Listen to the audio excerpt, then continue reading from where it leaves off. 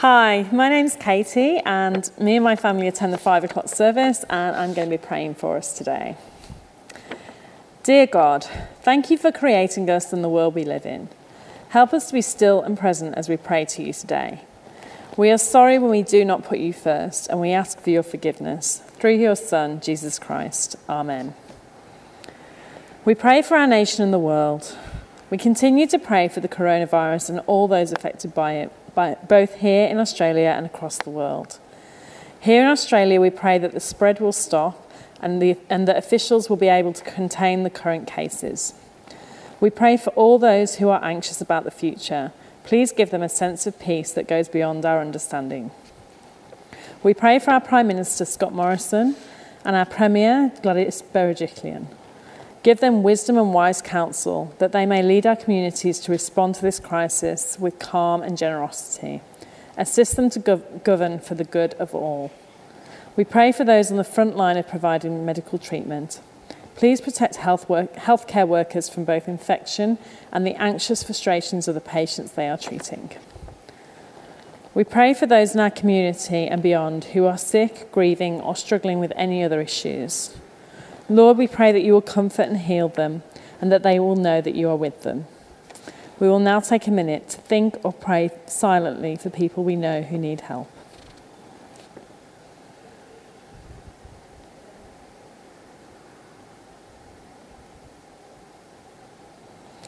Lord, you alone are the hope and healer of your people. You have promised us the hope of a world where there will be no more sorrow, sickness, or dying. Comfort and heal, God, all who are in sorrow, need, sickness, or any other trouble. Lord God, your Son, Jesus Christ, has promised you that you will hear us when we ask in faith. Receive the prayers we offer. Amen. My name is Andy and I attend the 6:30 service. Today, we're going to be reading from Mark 8, verses 27 to 38. So I'll give you a moment to get your Bibles ready. Okay. Jesus and his disciples went on to the villages around Caesarea Philippi. On the way, he asked them, "Who do people say I am?" They replied, "Some say John the Baptist, others say Elijah, and still others one of the prophets." "But what about you?" he asked. "Who do you say I am?" Peter answered, "You are my Christ." Jesus warned them not to tell anyone about him. He then began to teach them that the Son of Man must suffer many things and be rejected by the elders, chief priests, and teachers of the law, and that he must be killed and after 3 days rise again. He spoke plainly about this, and Peter took him aside and began to rebuke him. But when Jesus turned and looked at his disciples, he rebuked Peter. "Get behind me, Satan," he said. "You do not have in the mind the things of God, but the things of men." Then he called the crowd to him along with the disciples and said, "If anyone would come after me, he must deny himself and take up his cross and follow me. For whoever wants to save his life will lose it, but whoever loses his life for me and for the gospel will save it. What good is it for a man to gain the whole world, yet forfeit his soul? Or what can a man give in exchange for his soul? If anyone is ashamed of me and my words in this adulterous and sinful generation, the Son of Man will be ashamed of him when he comes in his Father's glory with the holy angels." Hi, I'm John Dixon, and it's great to be with you back in my happy place here in Manly for the next 3 weeks, sort of picking up where I left off in January. Man, that seemed a long time ago. Looking at the life of Jesus and the remarkable contribution that he has made in the world. I may have mentioned before this extraordinary 2013 study published by Cambridge University Press, where 2 information scientists, Stephen Skinner and Charles Ward, analysed the relative historical impact of about 1,000 historical figures and suggested, according to their algorithm, that Jesus was the most influential figure in world history. And both of them were non-Christians. He is incredibly influential. I think many people agree with that. The problem is there are so many differing portraits of Jesus, impressions, you could even say projections that we have about Jesus. You think of those 1960s, 70s films, which some of you have not had the pleasure of watching, that portrayed Jesus as a kind of hippie figure, certainly white, blue eyes, and sort of hovered around, sort of above, the worries of the world. This was broken in its tradition by Martin Scorsese, the famous director, who had this film, The Last Temptation of Christ, where Jesus appears as a kind of raging, earthy, misunderstood prophet, sexually repressed as well. Mel Gibson tried to sort of bring it back to Christianity by portraying Jesus in the film The Passion of the Christ, where basically Jesus is beaten up for 90 minutes. If that's how you like your Son of God, then that's the film to watch. Interestingly, Mambo has their own Jesus as well. This is the Mambo Jesus who's at the footy, and this is the miracle of the pies and the beer. And of course, some people, like our new atheist friends, reckon that Jesus may not have lived at all. The temptation is to project onto Jesus our own preferences. And in this short series, what I want to try and do is avoid projection and instead focus on reliable historical portraits of Jesus. 3 of them. Just one this week, and we're going to be relying on historical and biblical information and trying not to sort of lay over that portrait our own sort of impression of who we want Jesus to be. And today we begin with perhaps the most obvious of all the things you could say about Jesus, and also one of the most misunderstood. It's the claim that he is the Christ, the Messiah. I'm a little bit embarrassed to admit that when I was growing up in a completely non-Christian household, I honestly thought Christ was Jesus' surname, because people would talk about Jesus Christ this, Jesus Christ that, like you might say Bill Gates or Bruce Clark. It just seemed like there had to have been Mr. and Mrs. Christ, Grandpa Christ, and down the Christ family tree you go. I had no idea at the time that Christ or Messiah is a prestigious title for 2 religions, not just one. There is a Christ in Judaism, which is the first thing I want to explore before we even think about the Christ of Christianity. Every day, our Orthodox Jewish neighbours pray for the coming of a descendant of King David from 1000 BC, who will establish Israel and give Israel peace and rule over all the nations. Here's something from the Siddur, or Jewish prayer book, that is one of the daily prayers our Orthodox Jewish friends pray. And prayer number 15 says, "The offspring of your servant David, may you speedily cause to flourish, for we hope for your salvation all day long." And in the grace that Orthodox Jewish neighbours say over meals each day, there's an explicit reference to the Messiah. "Have mercy, our God, on Israel, your people, on the monarchy of the house of David, your anointed." And we see here the all-important word, anointed. This is the word Mashiach in Hebrew, or Christos in Greek, Messiah, Christ.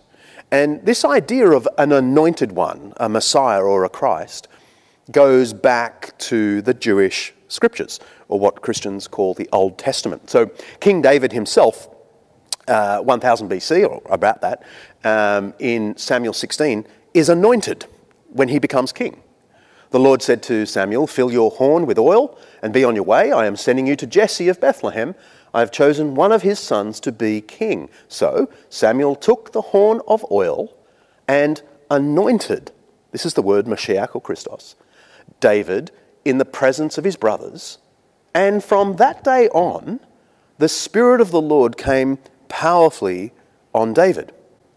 The anointing is the anointing of a king who would rule on God's behalf. Now, later prophets in Israel drew on this idea and predicted that there would one day come a truly anointed one who would have all of God's Spirit to rescue Israel and rule the nations. For example, Isaiah chapter 11. A shoot will come up from the stump of Jesse, that's David's family name. The Spirit of the Lord will rest on him. With justice he will give decisions for the poor of the earth. He will strike the earth with the rod of his mouth. With the breath of his lips he will slay the wicked. In that day, the root of Jesse will stand as a banner for the peoples. The nations will rally to him. This is the Christ, or Messiah, that our Jewish neighbours, the Orthodox Jewish neighbours anyway, pray for every day, long for. In the Jewish faith, the Christ or Messiah is the king descended from David and anointed by God to save Israel and rule the nations. And the thing is, it's only when we really get this that we can appreciate the scandal at the heart of the Christian faith. The claim that Jesus is this Messiah. He is Christos. And so let's pivot to Christ in Christianity. This is the claim at the heart of the Gospels, those first century biographies of his life. In fact, it almost literally is the heart of Mark's Gospel. In our passage today, in Mark chapter 8, the interesting thing is, if you unravelled an original scroll of Mark's Gospel and folded it right in the middle, it would fall on our passage today, Mark chapter 8, where Peter declares Jesus to be the Christ. This is literally the heart of the Gospel. Jesus and his disciples went on to the villages around Caesarea Philippi. On the way he asked them, "Who do people say I am?" They replied, "Some say John the Baptist, others say Elijah, and still others one of the prophets." "But what about you?" he asked. "Who do you say I am?" Peter answered, "You are Christos, Messiah." Jesus warned them not to tell anyone about him. So Jesus asks them who they reckon he is. And it's a question you'd want to get right. I mean, they've seen for a couple of years by now Jesus teaching extraordinary things, healing people. They've gained an impression. And in the middle of his public ministry, he turns to them and he says, "Well, who do you say I am?" And Peter gets it right. Jesus is more than a teacher, a healer. He's more than a prophet. He is Christos. He is the Messiah. It is really difficult to exaggerate how big a deal this title is in the New Testament. I mean, just to do a simple word count and compare this word with lots of other really big ticket items in the New Testament, consider this. The word Saviour appears 25 times in the New Testament. It's a really important idea, obviously. The word teacher, didaskalos, appears 50 times. It's pretty important. What about the word love, agape? It's 100 times, as you'd kind of expect. But Christos, Messiah, appears 500 times in the New Testament. It is a really big deal. And it's a claim that was heard well outside Christian circles. Non-Christians heard that people thought Jesus was the Christ. Here are a couple of really good examples from the ancient world, non-Christian texts. This is Josephus in Jewish Antiquities. He's a first century Jewish writer, not a Christian writer. And yet he mentions, about this time there lived Jesus, a wise man. He was one who wrought surprising feats and was a teacher. He won over many Jews and many of the Greeks. He was called the Christ.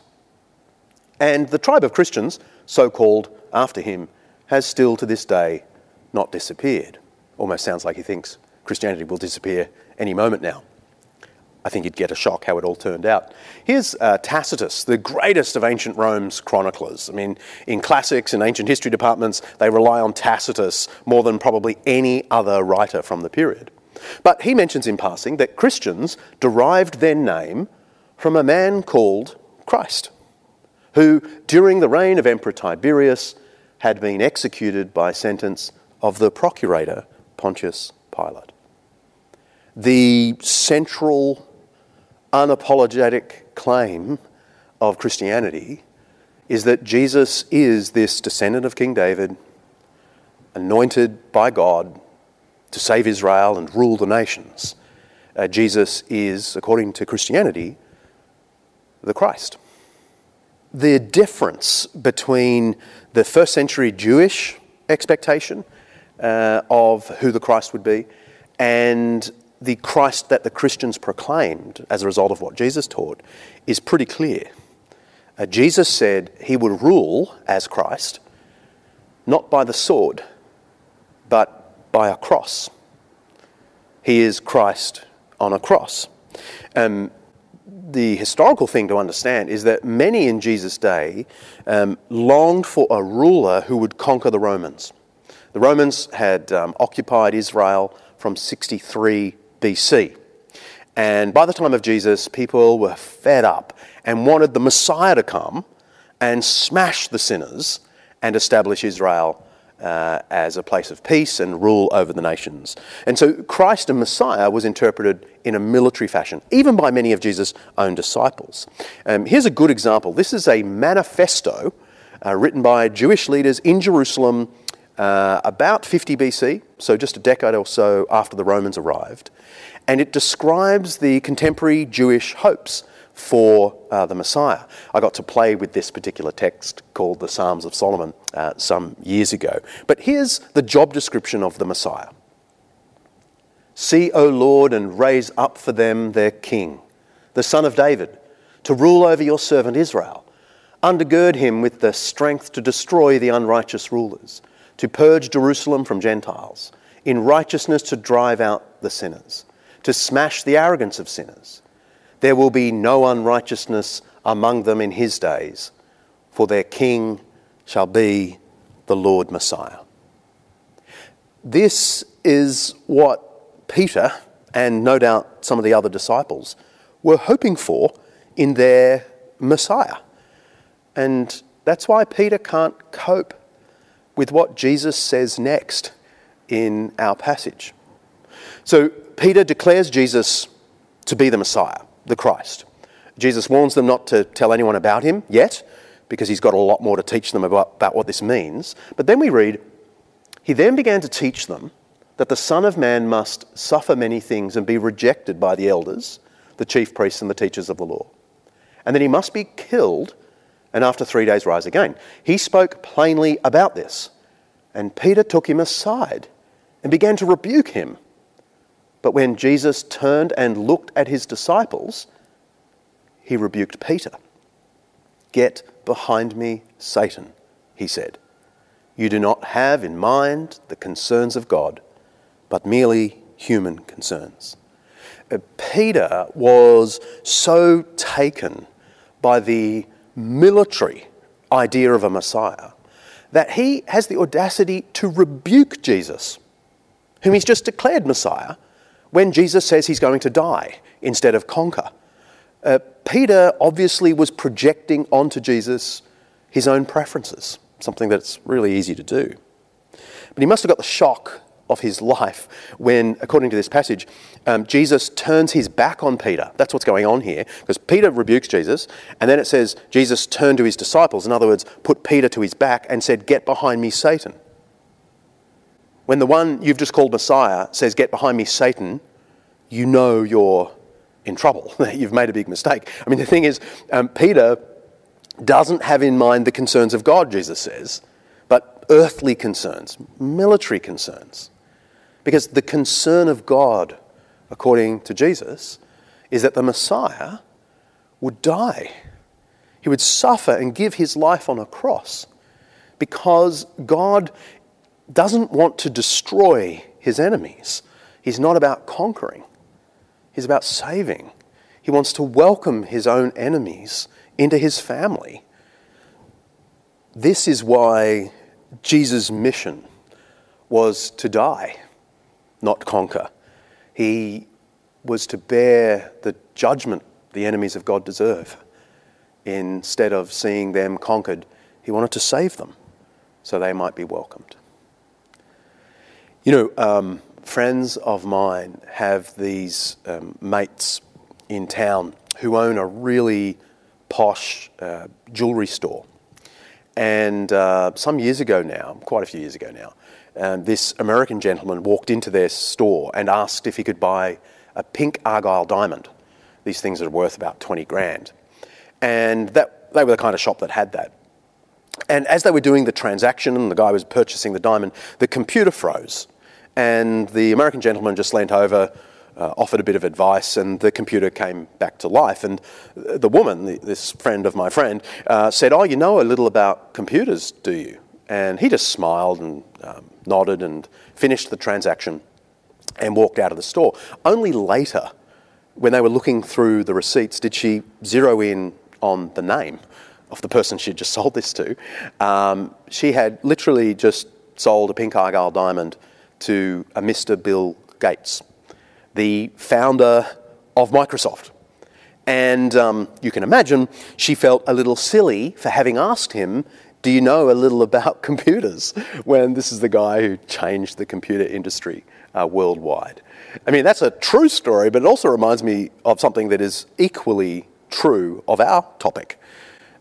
People have low estimations of Jesus when he's right in front of them. Some people just underestimate Jesus, think of him as a life coach or a teacher or something. Others have a reverence for Jesus, maybe even think of him as divine, but have overlooked that his real mission was to die and rise for us. Not to just be the conqueror, the Lord, but to save us and welcome us into God's family. Both are projections onto Jesus of our own thoughts and preferences. When the truth is, Jesus as the Christ has all of the authority of God and all of the love of someone who would give himself for us so that we'd be welcomed into God's kingdom.